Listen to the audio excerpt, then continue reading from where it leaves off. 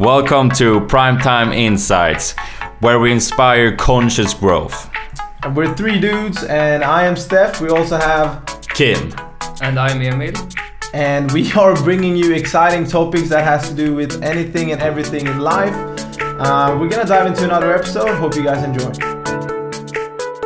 Welcome to Primetime Insights. We got another episode for you guys. Early morning recording here with the boys. Just gonna say showtime, primetime every time. That's the intro. We actually have a guest. That's why I said boys. Emil's still not back with us, but we have another guest today who is Christopher Forsell. Yo.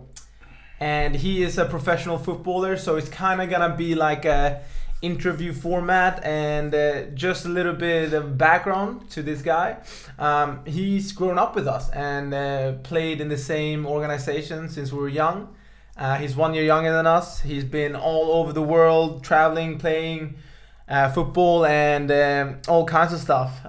Living the good life, huh? Living the good life, seeing tumbleweeds on the streets, coyotes, all the weird stuff that you encounter when you cross borders. But yeah, we're here today. Do you want to tell them a little bit about yourself? I thought the introduction was good though. Like, I don't know what to add.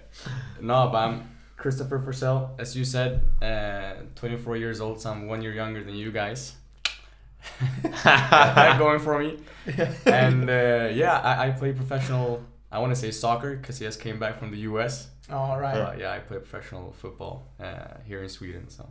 Yeah. Oh yeah, you just came back from the US. Well, yes, came back from the US. I came in last night after like a not 30-hour flight. It was more like 27 or something with 2 layovers. So still pretty long though. I'm kind of tired and jet lagged all at once. But yeah, it's good to be up in the morning. Hence the early morning recording then. Yeah. Because you're pretty jet lagged, so we can do it. Yeah. Bang. But yeah, what happened in the US? How was your time there? What happened now? It was crazy. Yeah. So I got invited for a invite trial that they had in Albuquerque, New Mexico. They're starting up a new team in the USL, which is the second highest league over there, below the MLS. And so their inaugural season will be next year. They're gonna start in March. So they've already signed like 6 to 10 players, I think, and then they had around 20 of us from all over the world, mostly from the US or players that have played in college or in the USL last year, invited for this invite trial for a couple of days. So that was good. As I said, just came back yesterday. I had a great time. Got good feedback from the coaches, and I'm basically still waiting for an answer on what's going to happen. But from what I performed and what they told me after the last day, things feel good, so we'll see. I'm just going to cross my fingers and hope for the best.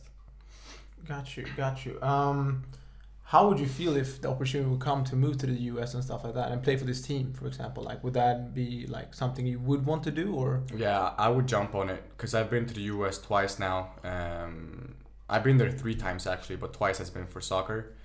I was there last year during the summer with the LA Galaxy. Yeah, it was kind of a similar thing. They invited me over for a week, and that was crazy. The whole experience with the facilities and just how professional they are and how much they put into sports. I know soccer or football isn't the biggest sport over there, but it's still crazy how much energy and time and professionalism that they put into it. And I saw the same thing again here when I was in Albuquerque, New Mexico, which I loved because they just started up. Like, they don't even have a full roster put together, but everything around, like the organization. I met the president of the team, head and assistant coach, obviously, and just everything around it is so professional. So I would love to go there. I think it would be a good next step for my career. Yeah, definitely. Plus, I love the lifestyle. Yeah. I love the lifestyle. Even though Albuquerque and New Mexico is like, it's a really poor area, but it's still cool though. I love the culture. Like, obviously people like us in Sweden, we grew up watching American movies and TV shows, and most of our idols are from there. So it was just a cool experience, and I would love to be a part of a country like that. That's really good. You, if you get the opportunity to do that, man, like I'd say just jump on it, hey, because from where you are right now in your career and stuff, and what you've been doing in Sweden, like I feel like you said as well with the lifestyle, there's more factors than just the football or soccer. Yeah, man, like fuck, it's definitely a step up for you if you get that. Yeah. So I would say jump on it. But you mentioned idols, so I was just I'm gonna track things back a little bit. When I say idols, I don't mean like necessarily in sports. No, I get you, but like you mean like athletes and stuff. But what I want to get into is like when you were younger and stuff, did you have any like idols or like models of inspiration that you kind of like look up to? Yeah. So I had many. And like you said, it can be in any field. Like it doesn't have to be soccer. Yeah. But So growing up, I loved Ronaldo, the Brazilian one. And I loved Ronaldinho, Robinho. Like most of my idols when it comes to football or sports were from Brazil. I love those guys. I actually have a funny story about Ronaldo, so the Brazilian one. So when I was younger, my mom bought me a Brazil shirt with Ronaldo on it, on the back of the shirt. And I loved him so much, like to the extent that I had that shirt under my own jersey for every game that I played for like 4 years maybe. Until like I grew out of it. And I don't remember a single game wearing that jersey that I didn't score. Because there were games that I didn't have it on because it was dirty or whatever, and I would go goalless. But when I had that on, I always scored. So it became like a totem for me, like a thing for me. Yeah, superstition habit. Like when I grew out of it, I replaced it by having a Thierry Henry jersey. Oh, right. I still score, but not as much, so I just skipped the whole thing. But yeah, then you're like, oh. Yeah, that was a funny story. But yeah, Brazilian players, I love them. Right now, I look up to Neymar. I've followed his career since he was playing for Santos, and but outside of sports, it's like I look up to Tupac because I love his music. He had like very insightful stuff to say, and I mean I got a lot of idols, even people that aren't necessarily famous, like my older brothers, cousins, even like teachers, and people that have been like influential for you, maybe. Exactly, yeah, people that I grew up with. Now that's interesting, man. That's awesome.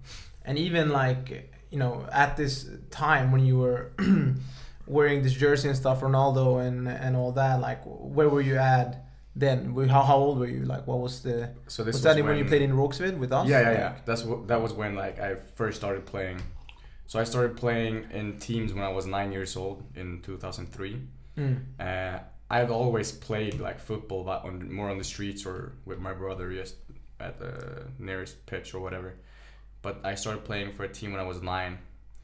And the thing with the jersey started maybe when I was 10 or 11, and I think it kept going until I was maybe like 14, 15. Yeah. So that went on for a while. I actually think I have the jersey somewhere, like in the basement or whatever. But yeah, I'll save that for my memorabilia.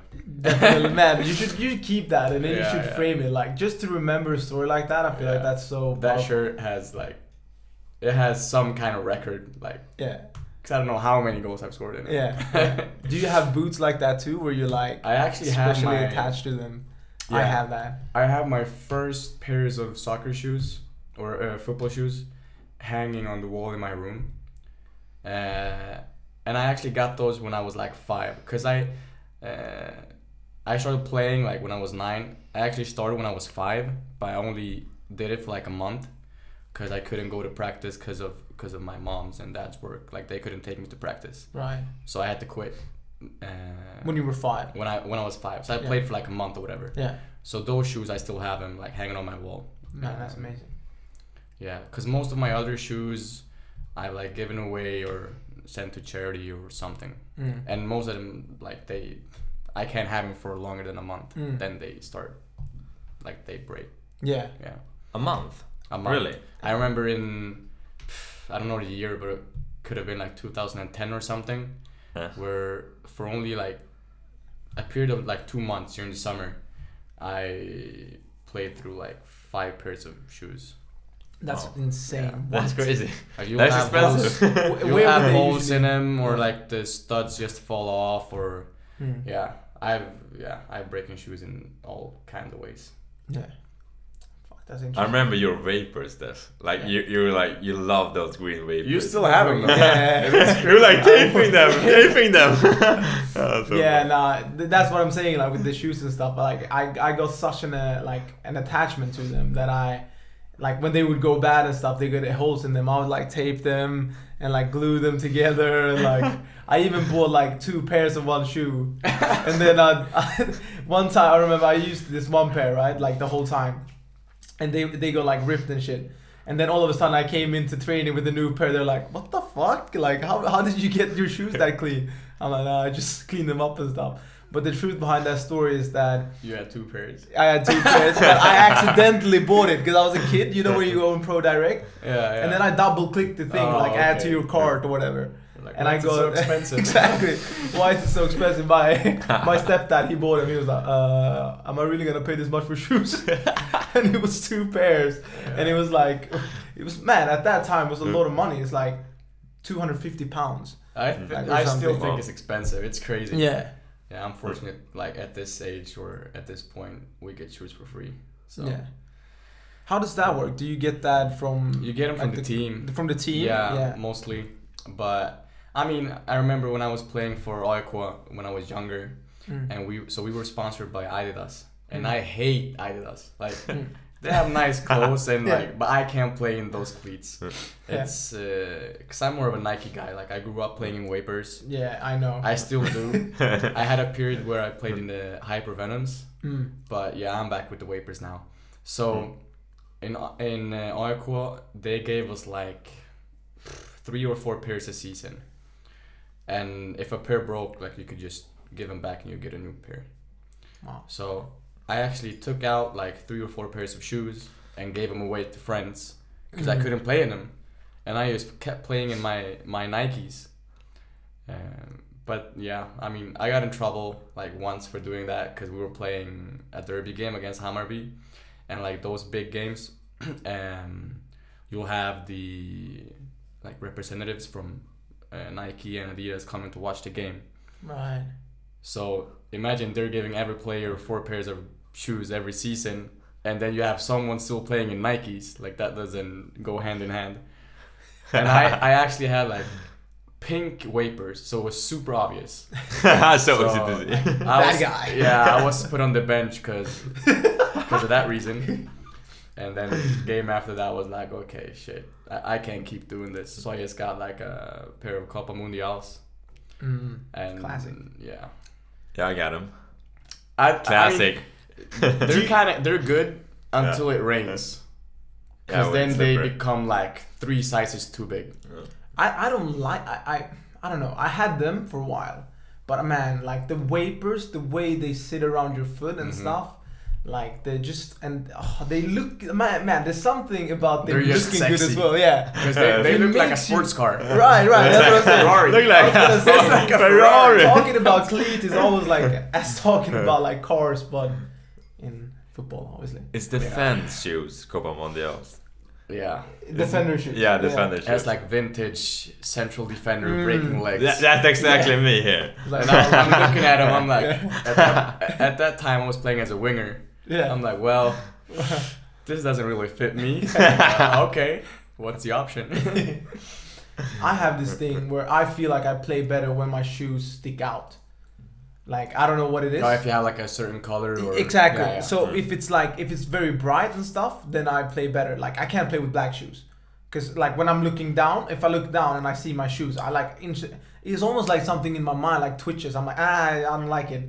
But if it's like I remember when I had like purple Asics or like neon and stuff like for futsal, like man, I scored so many goals in those, and I remember thinking that like I can't. And then I had black shoes at times, and I thought about like when I was playing, like I have shoes that are black on. I don't like it. Like I don't know what it is. It's something about it. It bugs you. It like. sounds so weird, but I couldn't play as well. Like Yeah, I was also like that for a while, but then I tried on having like all black shoes with even the logo black. Mm. And that just felt super nice because you feel like a ninja. Oh. You're like, it's crazy. So I would actually say that at this point, I prefer to have all black or all white shoes. White because it's just clean, Yeah. and black because it feels like you're like undercover. I don't know. Yeah. Undercover agent. It's Nobody crazy. sees me. Like you're creeping up on the defender, handing out nutmegs. Like, Oh wow. That's so cool. But yeah, we want to track it back a little bit more to your youth, I guess, yeah. and the time where you like played, where you started playing. You said you were 5, but you could only play for a month with the team. Yeah. What happened in those years? Do you remember, like between 5 and 9, where you were kind of like? So from the point that I had to stop playing for the team because of the situation at home, my mom and dad couldn't take me to practice because of work, and my brother was only like a couple years older, so he couldn't really take me. So from that point until I turned 9, which was when I started playing again, I don't see it as me stop playing because I was always out. Yeah. Like I would still be playing every day, no matter the weather, like summer, winter, fall, spring. It didn't really matter. I was always out, but then it was mostly with my brother or like some guys that went to the same class as me, and we would do like all different kinds of stuff that you do when you're young, like shooting free kicks or just juggling, trying to get a new like juggling record. And there was even like a lot of times where I just took the ball and went out myself. Yeah. And just, I don't know what I did, but I practiced for like 3-4 hours until mom like came out and was like, hey, you need to eat. I was like, I need to train. She's like, what are you talking about? So yeah. Yeah, I remember that. But then I started playing for a team, same team as you guys, but obviously I'm 1 year younger, so we weren't in the same team at the beginning. And I just loved it, because then like that competitiveness just gets into it, and like you get the feeling of winning games and being part of a group, and like you can learn from, obviously you're going to learn from the coach, but then you can also learn from your teammates, and you just feed off each other, which is a part that I loved. I loved scoring goals. I loved setting up goals. I loved winning. Like that's, yeah, in life I just love winning in general, especially in sports. So that was a big thing for me, which only grew my love for the game even more. The competitive outlet. The competitive, just everything about winning. Yeah, that was the deal breaker for me. I think I would still like kept playing. Yeah. But just like the feeling of winning games and winning tournaments and beating like other teams and stuff like that. It's good for your ego when you're young, I think. Yeah. Good for your self-esteem. I feel like sports can be that outlet for you, you know, like so many people choose other things, but within like the context of a team sport, there's so many lessons. There's so many like things that are applicable to, you know, any like future work that you do or something. You know, you're part of a group. You have to like learn how to communicate with other people, how other personalities work, and like how to kind of navigate through that. You know, you have a common goal as a team that you have to strive for, but you still have to keep your individuality within it. Like you have to be selfless, but also selfish. There's so many things just in like that little area of life, like the sports thing that you can learn so much from. Like I think it's amazing.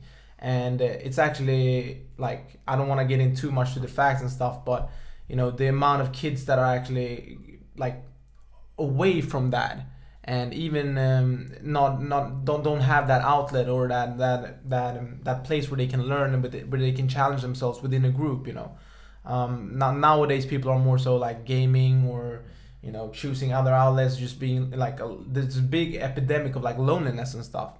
And I'm kind of wondering for you, like, what's been your experience growing up within that sport? Like, what were like the main lessons that you got from being part of a team?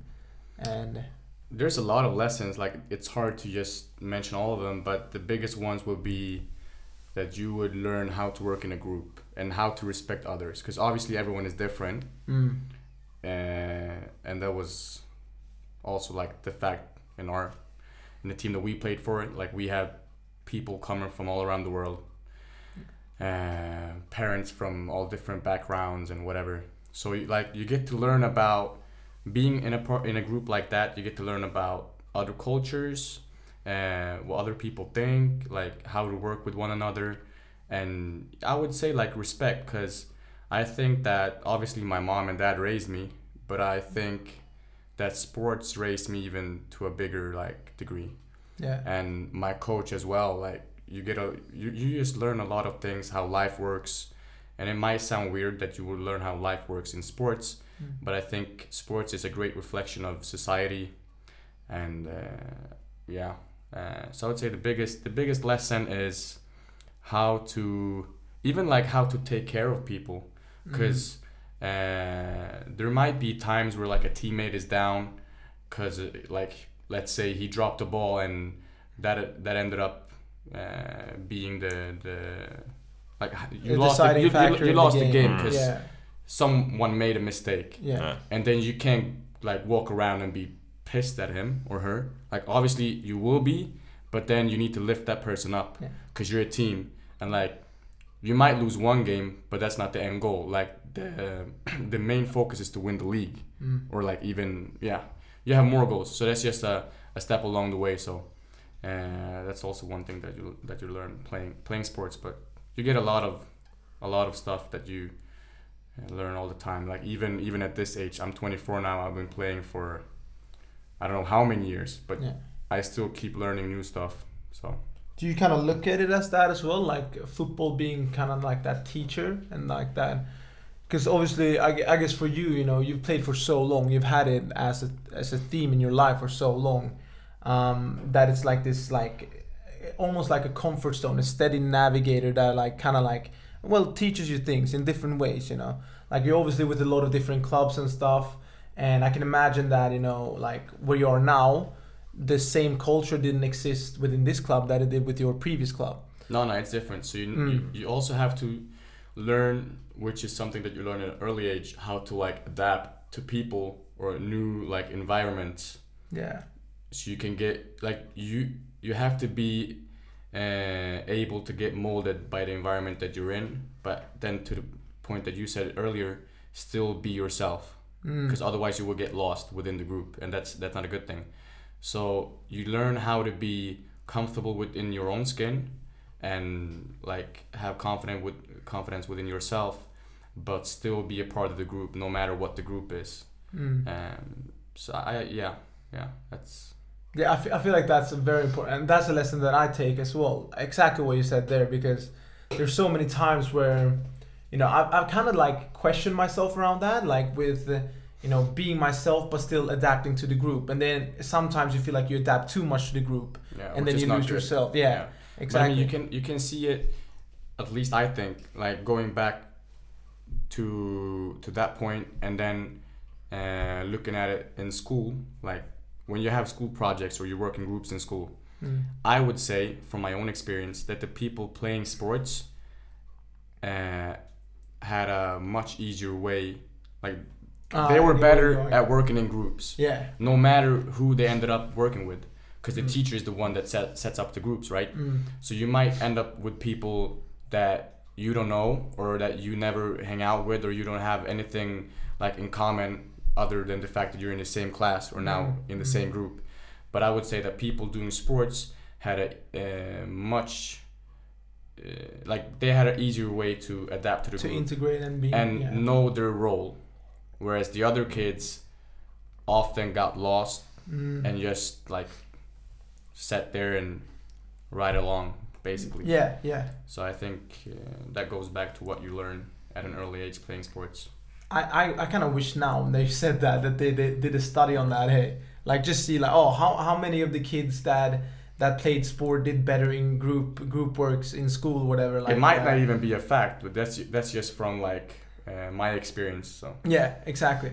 I can imagine that would be a case, and that you learned that. But I'm also thinking about like our background and how fortunate now.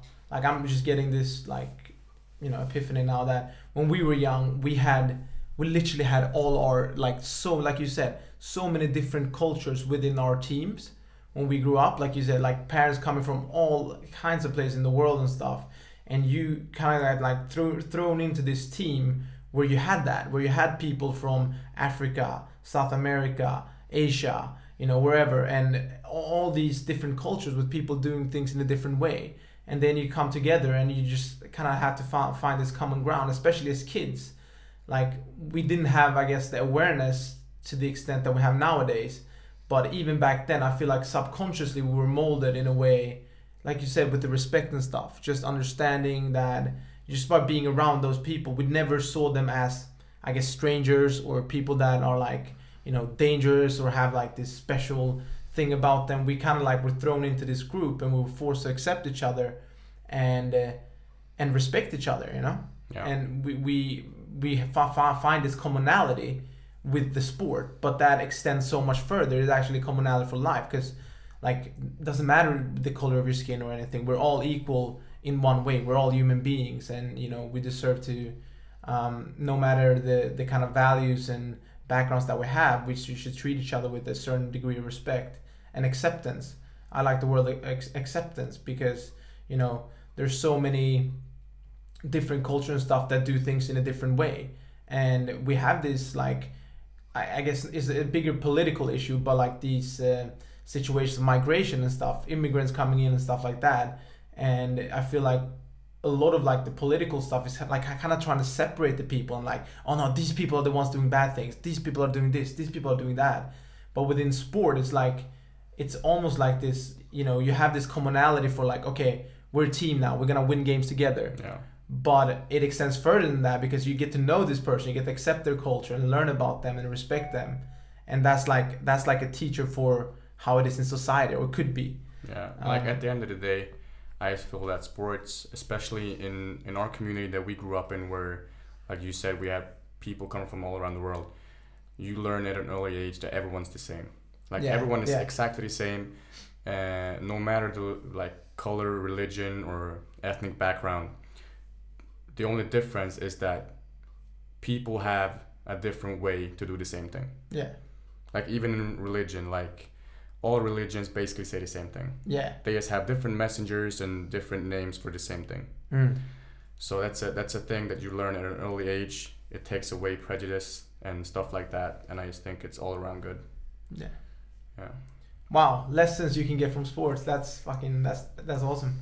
Another thing I wanted to get into, because you said you kind of like, I mean, I know you, so I know this, but you've definitely been like, with your play style and stuff in soccer, you've been influenced by like a Brazilian sort of way. Yeah. And I'm thinking, when you were younger and stuff, you said like, oh, obviously you didn't have a team, so you were out playing a lot by yourself, like just you and the ball, and kind of like, I can imagine like working on skills, like juggling and all these different things. And do you think that a lot of that is because your idols and stuff were Brazilian and they played in a certain way? I think it's because, so I'm born in 94, so obviously I didn't see the 94 World Cup. 98, I was 4 years old, so I don't have any memories of that one. Yeah. So the earliest World Cup that I can remember is 2002. And what team won it? Brazil. Oh, right. What players played? Ronaldo, Ronaldinho, Rivaldo, Roberto Carlos, like all of these great players. And so I'm mixed. My mom's from East Africa, my dad's from here. So my complexion or my skin color resembles like the players playing for Brazil. Yeah. So with the World Cup of 2002 being my earliest like memories of football, and the fact that the players that won in some fashion looks like me, I think that's like a big reason for why I ended up having or looking up to Brazilian players in general, because they were the best. I would still say they are, even though they've struggled the last couple of years. And just the way that they play, because I grew up like I'm my natural abilities was that I was fast and I was technical, and that's how they played. So I could just see myself in them and like wanted to copy them and be like them. So I think that's why. But then like I also had idols that were not from Brazil, obviously. Obviously. But then that was like Henrik Larsson, that's from Sweden, but he has like similar background to me where he's mixed. Thierry Henry, same thing with him. Like, and yeah. So I mean, I think, and that doesn't only go for me. I think that's like a general thing where the people you look up to, if they resemble you in any way, then you would only end up idolizing them even more, because then you could recognize, like, you could see yourself in them. It has to resonate with you, right? Yeah, and like, it makes it like easier to like think that you could get to the point where they are, because they're almost like you in some ways. So man, that's 100% what I think as well. Like, when I look at my idols and stuff, especially like when Kaká was blowing up. That's what I was gonna say. I was like, he's this light-skinned Brazilian, like like me, attacking midfielder. I'm like, okay, I like this guy. And then you start like, you know, doing the same celebrations as them and all that. I'm just wondering, like, how much did like internet and stuff influence like your play style, and did you get a lot of like learning from watching YouTube videos? A lot. Like, YouTube that's the craziest source of like teaching or whatever.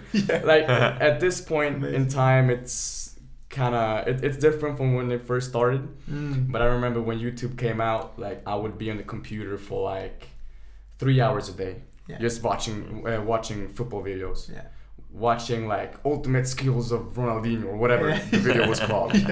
And I would I would watch it and then watch it again and again and again and again. And then I would like cut it down to a section. Okay, I've never seen this trick before, or this skill or this goal, and watch just that particular sequence for like 10 times. And then when I thought I had it, I would take my ball, go out and like trying to do it. But even earlier than that, like before we had computers in every home or YouTube or whatever, me and my brother, so my brother's 3 years older than me, we used to record games on Eurosport or whatever channel on our VHR. Is that name for it? VHR. Like, so you have a cassette. VHS, VHR, VHR. I don't know. Video.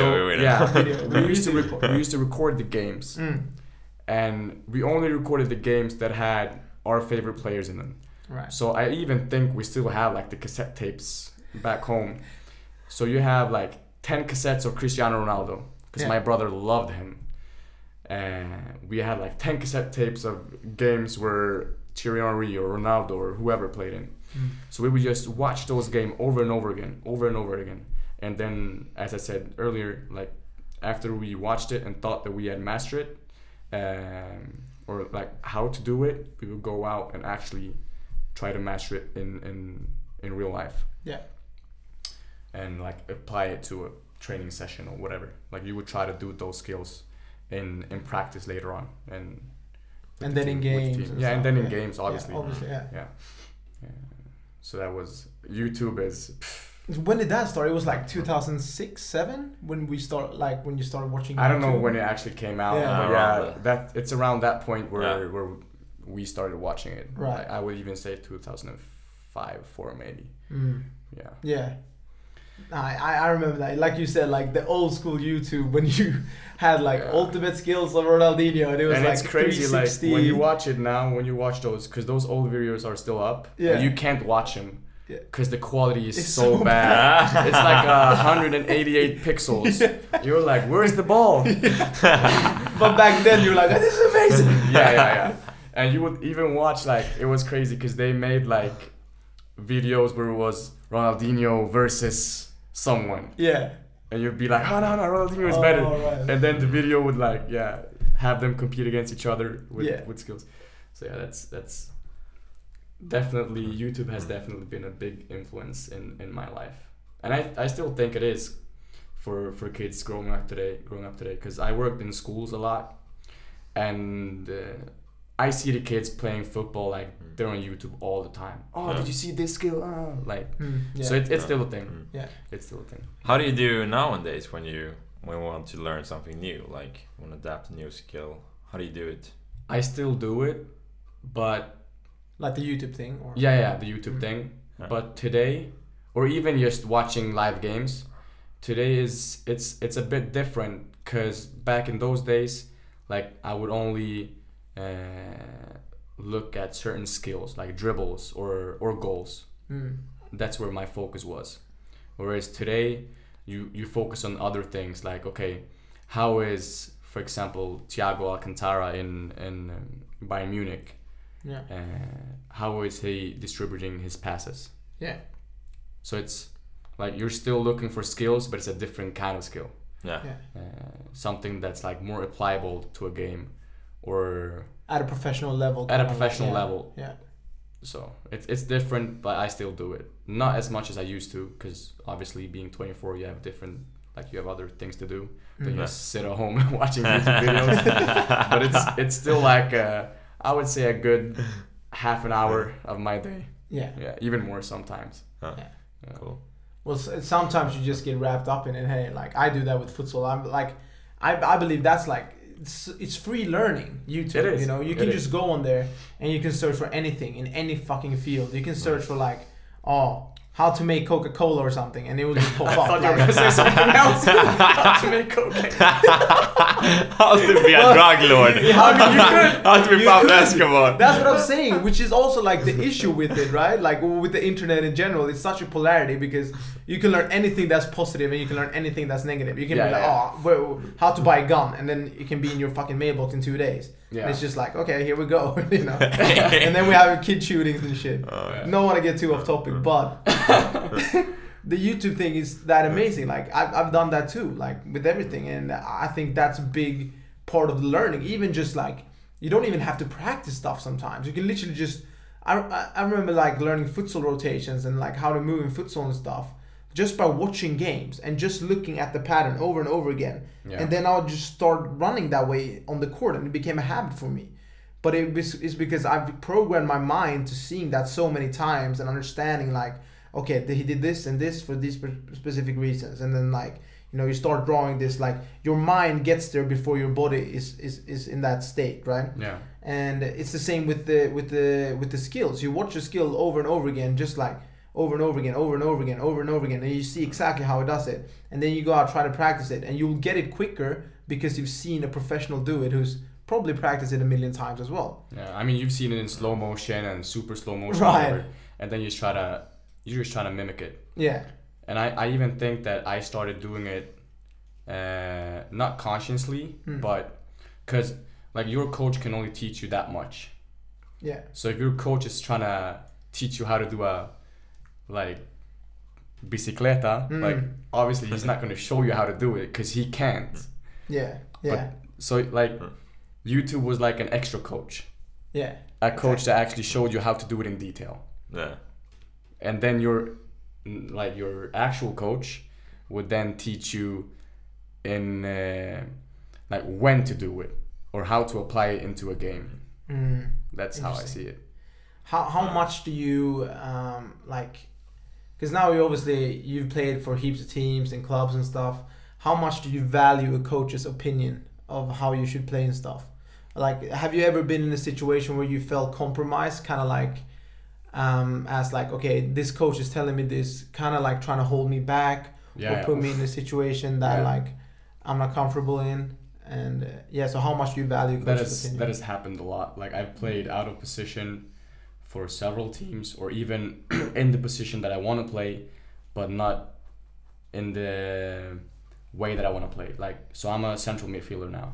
So I've been in teams where I'm actually playing central midfield, but I'm playing as a, like the coach wants me to play as a number 6, which is more like a holding midfielder. You're more you're supposed to do more like defensive work, and that's not me.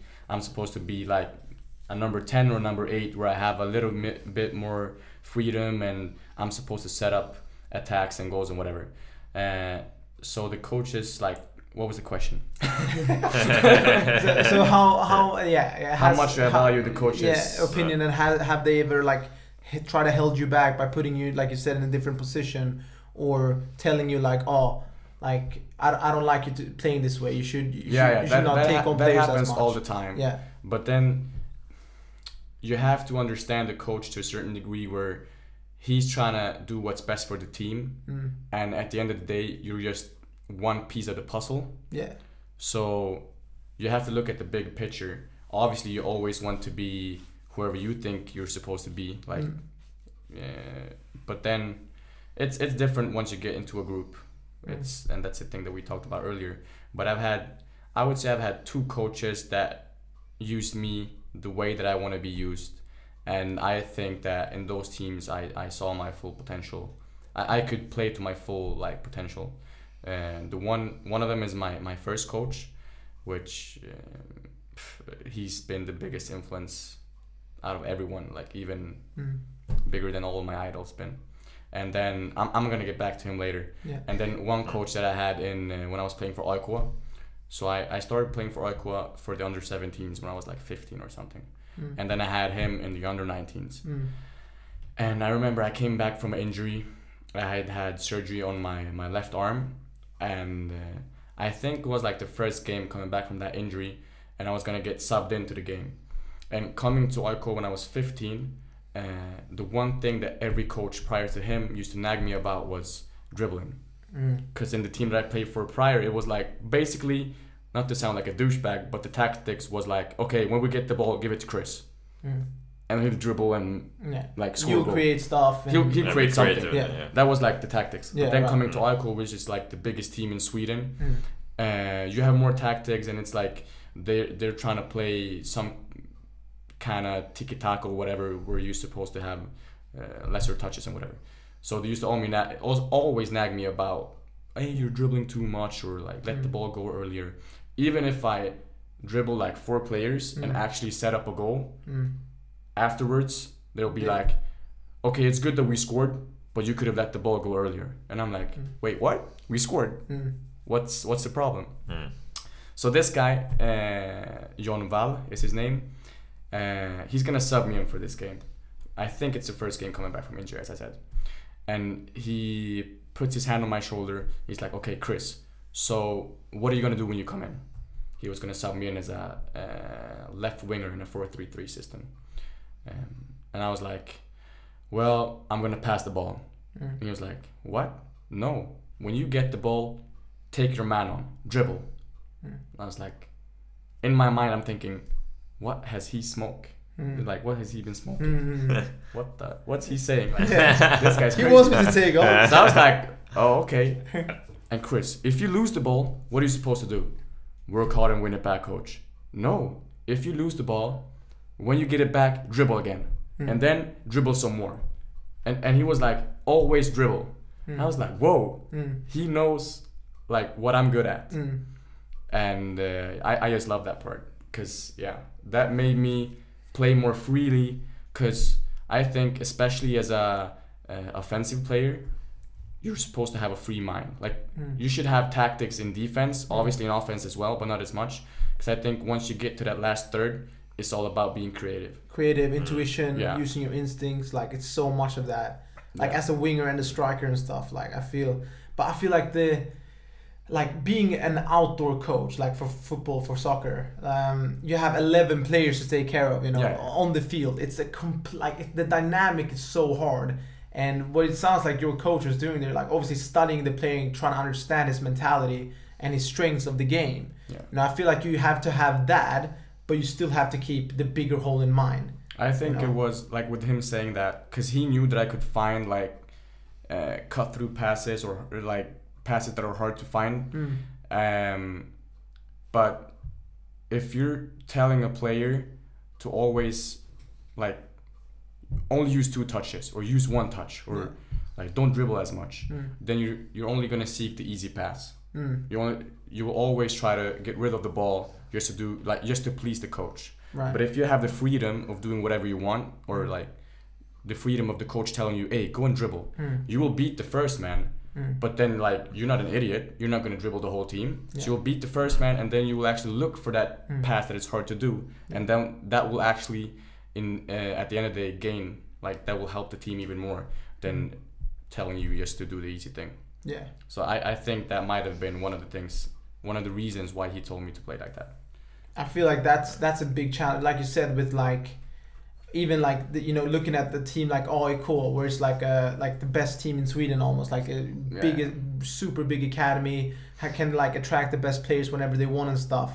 and then you put all of those best players into one team.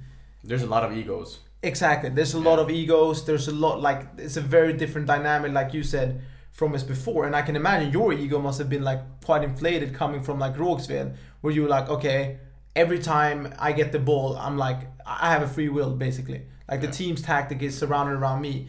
And there's nothing like wrong with saying that, because that's kind of how it was. Like you stepped up to the 93 to our team, which is 1 year older a lot of times, and we would even like exploit your natural abilities, like your speed, your dribbling and stuff. We're like, yeah, we want Chris, like let's put him as striker, and then I can put some through balls in, like, and I can put him wherever I want because he would just run after him, and it would be good. Like I can imagine that obviously that like it has affected your ego as well. And fuck man, what was I gonna say? There's a lot of things here now going on in my mind.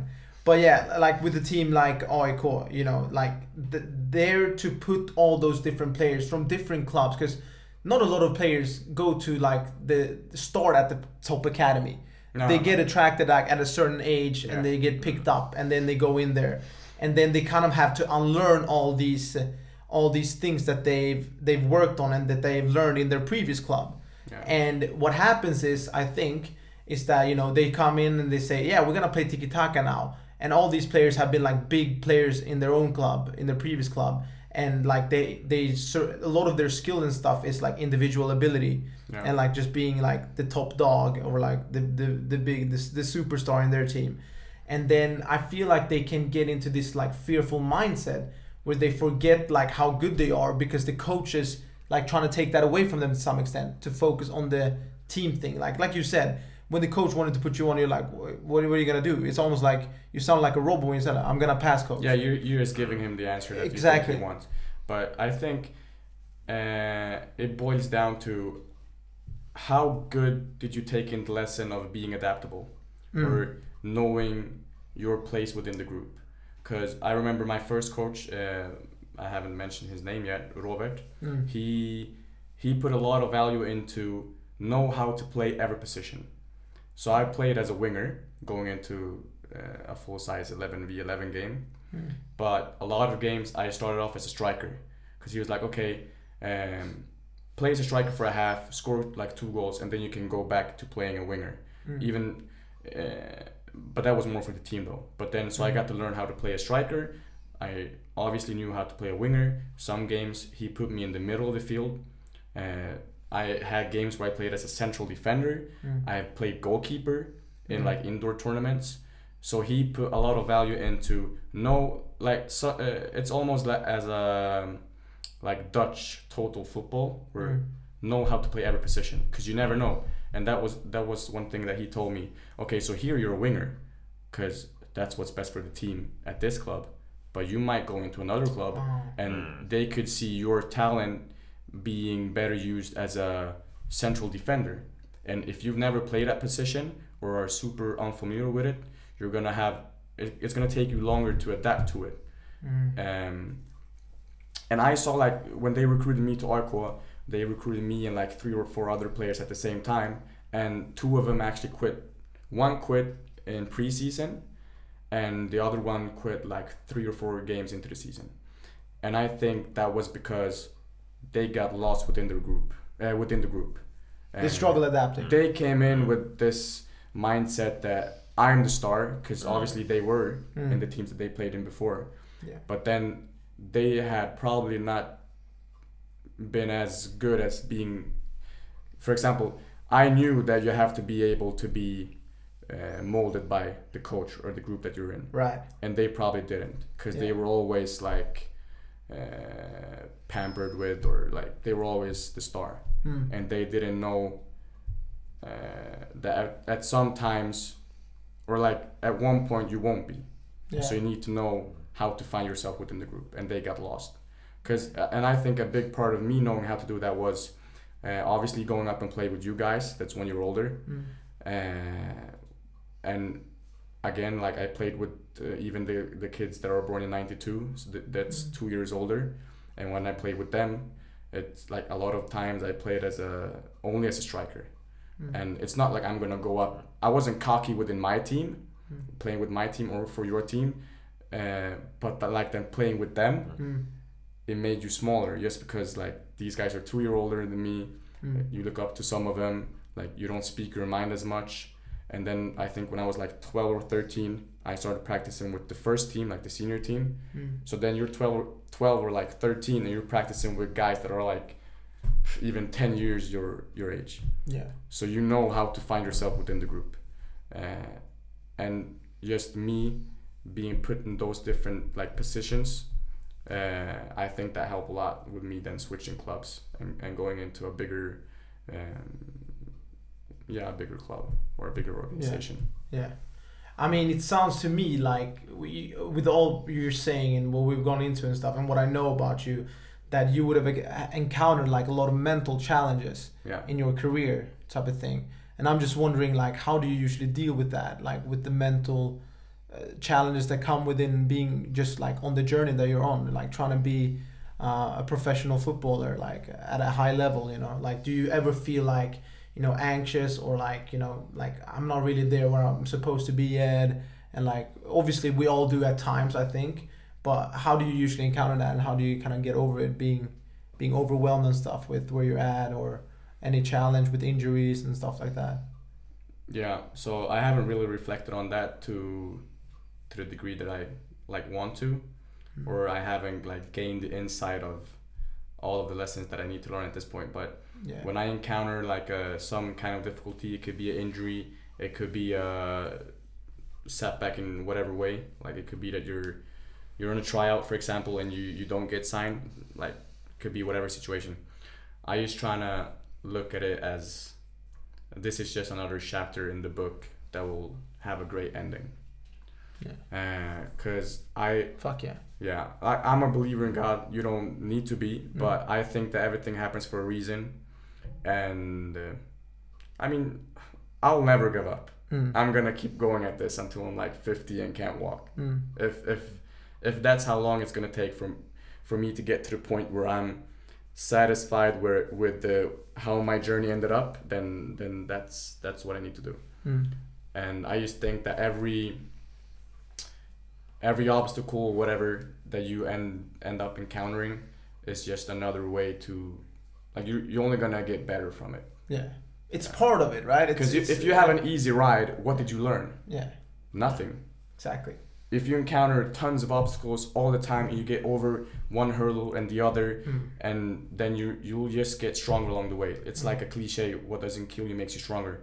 But it's so true, because it builds you mentally and physically, obviously, because you have to put more work into it to get past that hurdle or goal or whatever.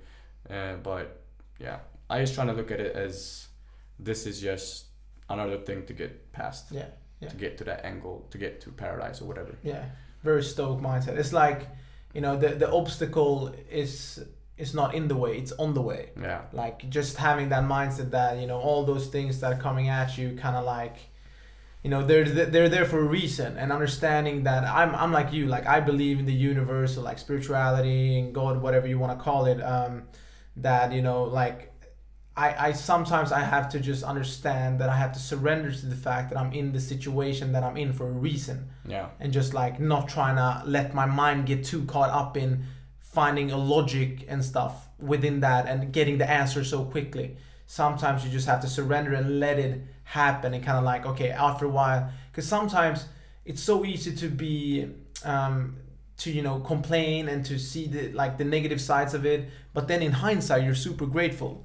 Like with injuries and stuff, for example, like usually I've just learned like this new way of rehabbing and this new way of training from an injury, and then like at the time when I'm doing it I hate it, but then if I encounter a similar thing in the future, I'm like, I know how to do it, and I get back faster. And like even for the mind, it's like my mind is already in a state where it's like, man, you've already been injured, like you're gonna get through this in fucking weeks now, not months, and it's gonna be super easy, you know, it's gonna be better for you. So just things like that as well, like there's so much. But I kind of want to get into like a day in your life now type of thing. Like what do you do on a daily basis, from like eating and all that. But yeah, just say before we get into that, I was gonna say one thing, but you just kept going. No, but we have to share the mics, man. To get back to the point you were making about or like to answer the question, what do you do when you encounter difficulties? And I just always remember what my first coach, I'm gonna get back to him a lot, Robert. He told me once, he was like, I'm not gonna get into why he told me, but yeah, he told me, so you could take the easy way, or you can take the hard way, or the long way rather, and by taking the hard way, the reward is gonna be so much bigger. So that's just how I see it. So when I encounter like an injury or a setback, I just look at it as, okay, I already know I'm on the long and hard way. So this is just another thing leading me to that greater reward. So yeah, a day in the life. That's sick, man. I love that. Yeah, well, it depends on what type of the year it is. So let's take a day in like during let's do a different day. Let's go like preseason. Okay, preseason. Yeah, what kind of happens then, and then we can translate into. Are we training with the team, or it's just like you're actually off, like you don't have no practices with the team? Yeah, exactly. Let's go there first. What do you kind of do like personally? Do you have any other interests and stuff? Or like what do you like to do, like food wise, cooking and training like by yourself, and then kind of like preseason with the team, and then we go like mid-season. Okay, so what's your mindset? I would say, so at this point of the year, we don't have any practices. So I would say a normal day, I will wake up. I don't set the alarm. Like I wake up when I wake up. So it might be 8, it might be 9. I don't know. I wake up, grab a bit of breakfast, which is usually something not too heavy, like maybe a banana and a couple of oranges and a lot of water. Then I will do some stretching and some prehab, which is like rehabilitation when you're not injured. So I do a lot of those things for my hamstrings, because I've had problems with them before. Then I would usually go, let's say, do some intervals, like go running in hills. So I would do that, come back home and do a ab and core workout. Then I would have lunch, rest for like a couple of hours. Then if I don't go out and play like football with friends or pick up games or whatever, I would just do a full body workout with weights. At the gym? At the gym or even at home, because I got a lot of stuff at home. What do you have at home? What do you like to use? Kettlebells, dumbbells, like resistant ropes and those kinds of things. Oh, do you have resistance ropes and like bands? Bands. Yeah, resistant bands. Yeah. Oh man, awesome. What do you like to do with the kettlebells? I get it. I'm just interested. I don't even know like the words for the exercises in English, but everything. But I mostly use them like for upper body workouts. Yeah. Sick. Or even if I don't do the intervals like climbing the hills, I might do like some kind of it's training for being explosive. So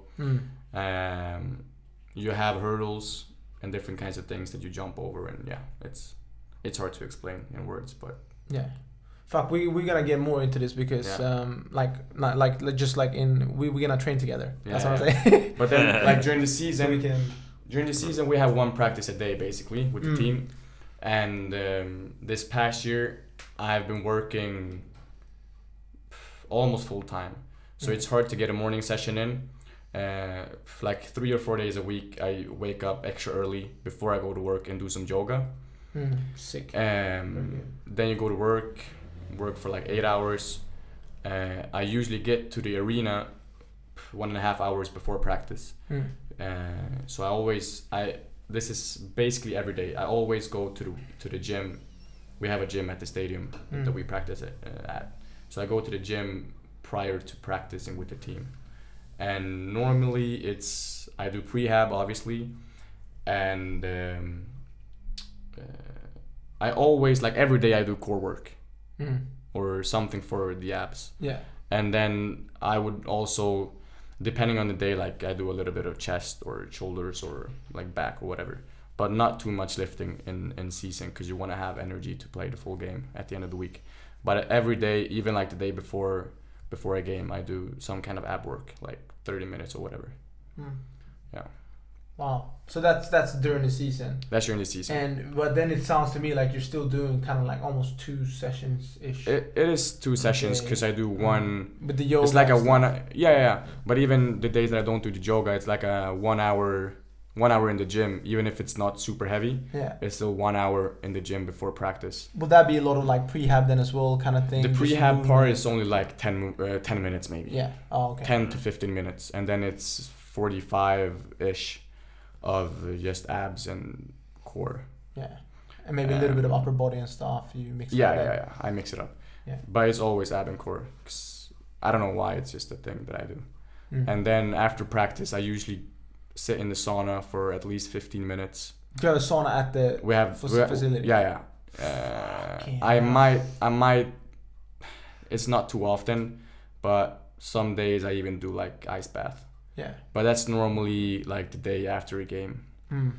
Yeah. I've been mixing in ice baths now, like after practice and stuff. Yeah, just to recover Man, quicker. It's so good, hey. Like I feel a difference for sure. Yeah. Just like 5-6 minutes after training. Yeah. Especially like futsal and stuff, or like football, you know, where you like put a lot of pressure on the joints and stuff as well, a lot of impact. It just I recover a lot quicker from doing that for sure. So that's like during the season. Yeah.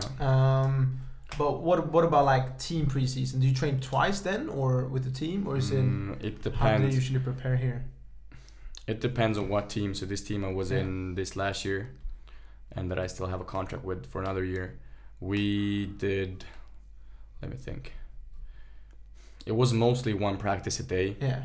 If it was 2, it was like you have football, like a normal football training or practice, and then afterwards you go straight into the gym for like 45 minutes. Yeah. So that was the normal like setup. What do you feel are the what do you feel are like the biggest benefit you got from yoga and stuff? Just to be more flexible. Yeah. And I feel that your muscles feel like more fresh. Yeah. Not as tight, obviously, because it's like a lot of stretching, movements, is stretching and stuff like that. But even, also it's like you clear your mind in a way. Yeah. Because the first thing you do when you wake up, you do something to like get yourself going. But as far as for the body, I just feel that it makes you a little bit more. It makes you feel fresher, basically. And I got that from one of my roommates who's from Japan. And he did it every morning. Like I would wake up and I see him in the living room doing something. And I was like, wow, I'm going to try it. Yeah. And I tried it, and then, I just kept going. He's a footballer as well? Yeah, he plays for my team. Okay. Yeah. Well, that's sick. And what about food then and stuff? Do you have any like, do you just eat whatever you want, or do you kind of like think about what you're eating and stuff?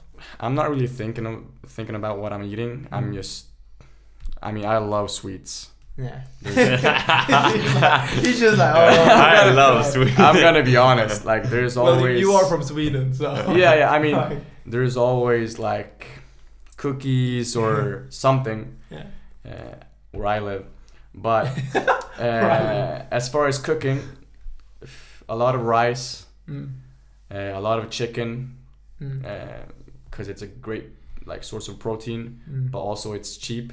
Yeah. Which is something that you look for when you're living on your own. Yeah. But what would a normal dinner be for me? So it would rather be. I don't eat a lot of potatoes. I ate a lot of pasta, but I don't know. I've cut down on that. I don't know why.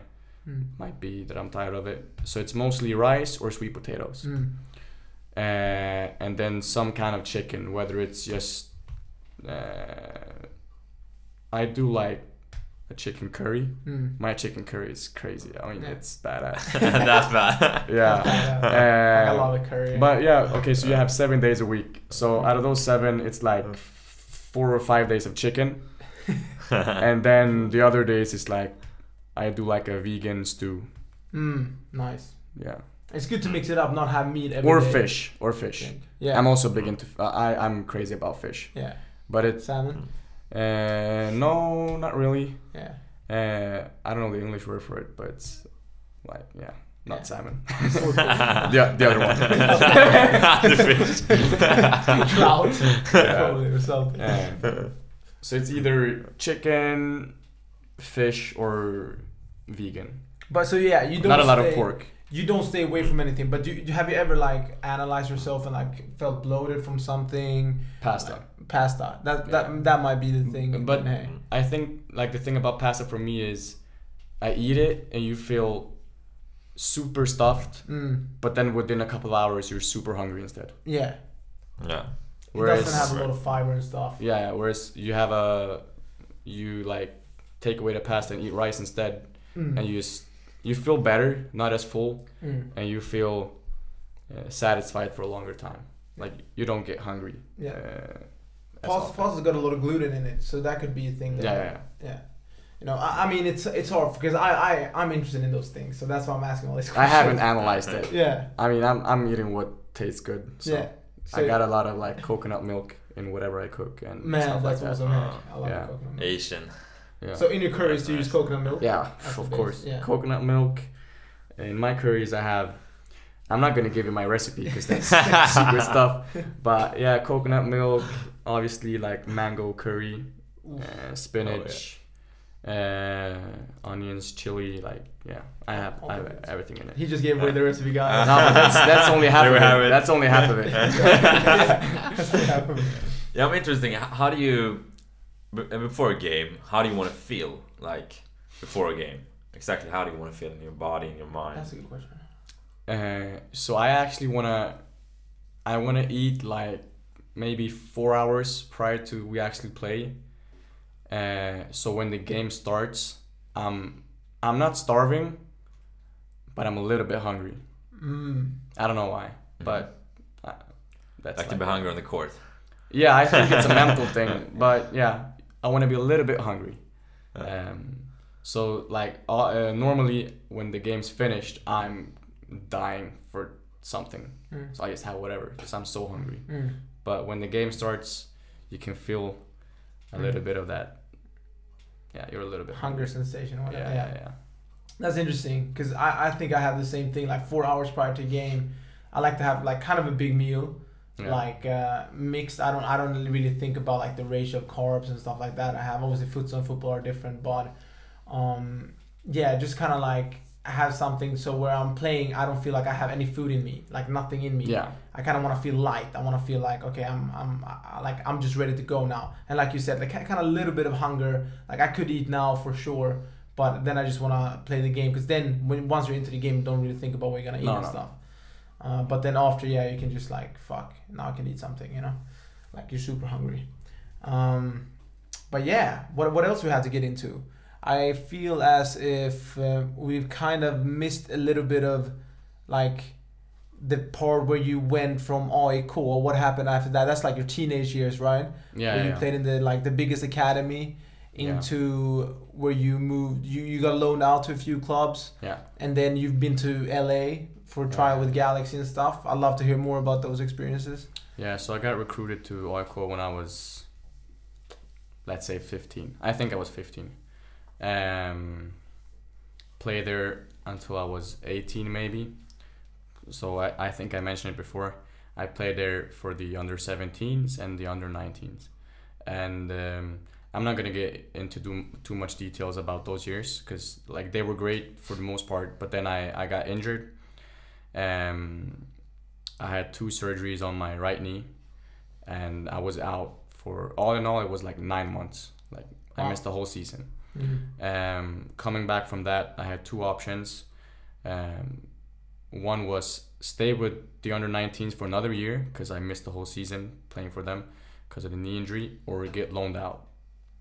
So I chose the second option to get loaned out, and I end up at a club. I'm not gonna mention any names, but I end up at a club that's playing Division 2, or that's what we call it here, but it's actually the 4th tier. So that's like League 2 in England. Right. Yeah. Whereas you have Allsvenskan is the top league, Superettan, Division 1, Division 2. So it's the 4th tier. I ended up playing there, which is still professional. And it started off as a fucking great experience. Yeah. I'm playing every minute. I'm banging in goals left and right. Handing away assists like Christmas gifts. Like I'm It's a great comeback from that injury. Mm. And I'm playing with a lot of guys that are super good players, but then we have two guys that are actually twins, Alex and Yannick, and born in '88. And I would say those are the two best players that I play with, because they resembled me in like every way. Like when I looked at them, I know, like I saw myself. When I had the ball, I know where they were gonna be. I didn't need to look up because I know, okay, he's making the run that way, because that's how I would think. Like, so we played very similar to one another, and that helped. Like the connection that the three of us had was crazy. If one guy scored, then it was one of the other guys who made the assist. So we just ripped every opposition apart in preseason, and then I had a minor setback, like 3 weeks prior to first game of the regular season, where I pulled a hamstring, and I was out for a couple of weeks. Should I get into detail on what happened? Yeah, just a little bit. Yeah. So I pulled my hamstring. I was out for a couple of weeks doing rehab, and then when I felt 100%, and when the doctor like declared me able to play a full 90 again, my coach would still sit me out. Yeah. And I didn't understand why. Like, he was holding me back. What was the thing that I felt? But he always told me, hey, don't rush it. The season is long, blah, blah, blah. You'll play next week. And then next week comes around and it's the same thing again. Eventually, I confronted him and I was like, okay, so what's the problem? You see in practice that I'm good to go, so put me in. Like, I'm ready to give it all. I'm ready to contribute. And he basically told me, like, okay, you've never had a setback in your whole career, so I'm gonna learn, teach you a lesson and have you be on the bench the whole season. And I was like, wait, what? I just came back from this injury, which was only like a couple of weeks, but prior to that, I was out for a whole year. So I know about like hard times and setbacks. So what you're saying is basically bullshit. So I wanted to like rip my contract apart and go back to Oikoa, but then the president of the club that I was loaned out to was like, hell no, you're staying here. We need you. You're a valuable part of this team and this group, and you're going to play every minute. And then the coach was like, no, he's not going to play. This is my take on things. And I ended up sitting out the whole year. I didn't train with them even. Like, I just, at the end of the day, I told them like, okay, fuck it. President is saying one thing, coach is saying one thing. You can't get along, and I'm in the middle of it, and I can't go back because of all of this. So I sat that year out, and when the loan deal was over, like, it's not like Oikoa was gonna take me back. I missed 1 year because of injury, and now you miss another year because of problems with the organization that you're in or whatever. So after that, I ended up not playing for like in a team for maybe like 2 or 3 years because of I had other injuries after that. Like, I had problems with my groins, or even I was at tryouts with teams, also playing in Division 2 or Division 1, and at that point in my career I wasn't mature enough to take it day by day or see where I was. I still thought that I was the guy that I've been my whole life. So I would like go to tryouts with Division 2 clubs, and some teams would offer me a contract, and I would be like, this is not enough money, or I'm too good for this. I need to play somewhere else. And that was like 3 years of my life where I was just in limbo, basically. I didn't know what to do. I was kind of lost. I still practiced like almost fucking 3 times a day even. Wow. And then I don't know when it was, but I just came back to life and was like, shit, what have I been doing? I've been wasting my time. Like, you see players that you played with in under 17 or under 19 playing in the top league in Sweden, or even playing abroad. We had one guy who started playing, he got sold to Palermo, and they were playing in Serie A, which is the top league in Italy. at that time. And you just look at yourself and you're like, I know I'm better than this guy, but I'm not even playing, and I haven't done so for 3 years. Yeah, so what am I doing? No. I need to start over. So yeah, I started over, and now I'm at this team that plays Division 1, and I've had a lot of interesting journeys along the way. Like you said, I was in LA last year, and they invited me for a week's tryout. We trained with like Ashley Cole, who has won the Champions League, the Premier League. Yeah. He's played in the World Cup. The Dos Santos brothers weren't there because they were playing the Confederations Cup, and this was prior to Zlatan Ibrahimovic signing for them. But I mean, it's a great organization. Was Gerard there? No, he had just left. Just left there. He had just left. So I mean, that was a crazy experience, like to put yourself in a situation where you're competing against these guys in practice for a week, and you could actually see yourself being a part of that team. And in a lot of practices, and this is like obviously my take, but also what the coaches told me, there were a lot of sessions where I dominated. So I'm at that level, which is, I wouldn't say top, like the highest level in the world, but it's still like a fucking decent league. You have great players playing there, and you're dominating some sessions, not all of them. But you're like you wouldn't, if you would have looked at the practices, you couldn't tell that, okay, so that guy is not playing here. Like he's not a professional at this level. He doesn't have a contract at this level. Right. You wouldn't be able to tell that. So going from there, like obviously not getting a contract for different reasons than soccer or football, like other reasons than what I like, how good I am. Yeah. It's when you get to that level, it's more politics or whatever. I'm not gonna get into that. It can be like who you know and stuff as well, right? I guess. And in the US, it's also like every team has a certain amount of international roster spots. Right. So you can only have that many players that are not from the US, Canada, or Mexico even, I think. Gotcha. So they're not gonna waste it on someone that's unknown. Yeah. Like when they would rather get Zlatan. Yeah. So coming back from that, signing for Division 1 team was, again, if that would have been like 3 or 4 years earlier, I would probably not have signed for the team that I'm with now. Because I would have thought that, hey, why am I going to sign here? Yeah. I was just like, the other day, I pulled a nutmeg on Ashley Cole, or like whatever. Yeah. I'm better than this. But at this point in my life, you know that things can go fast. And you can play Division 1 one day, and then the next day you can be, who knows? Like you could be wherever. Like now, you played Division 1 day, and you were just in Albuquerque for I a got invited to try out there. So we'll see what happens with that. But it went well. So we'll see. Yeah. Should we call it at that, or do we have more questions and stuff? I feel like no. It's quite a like weird ending to it, but still, like it's we've been talking for 1 hour and 18 minutes now.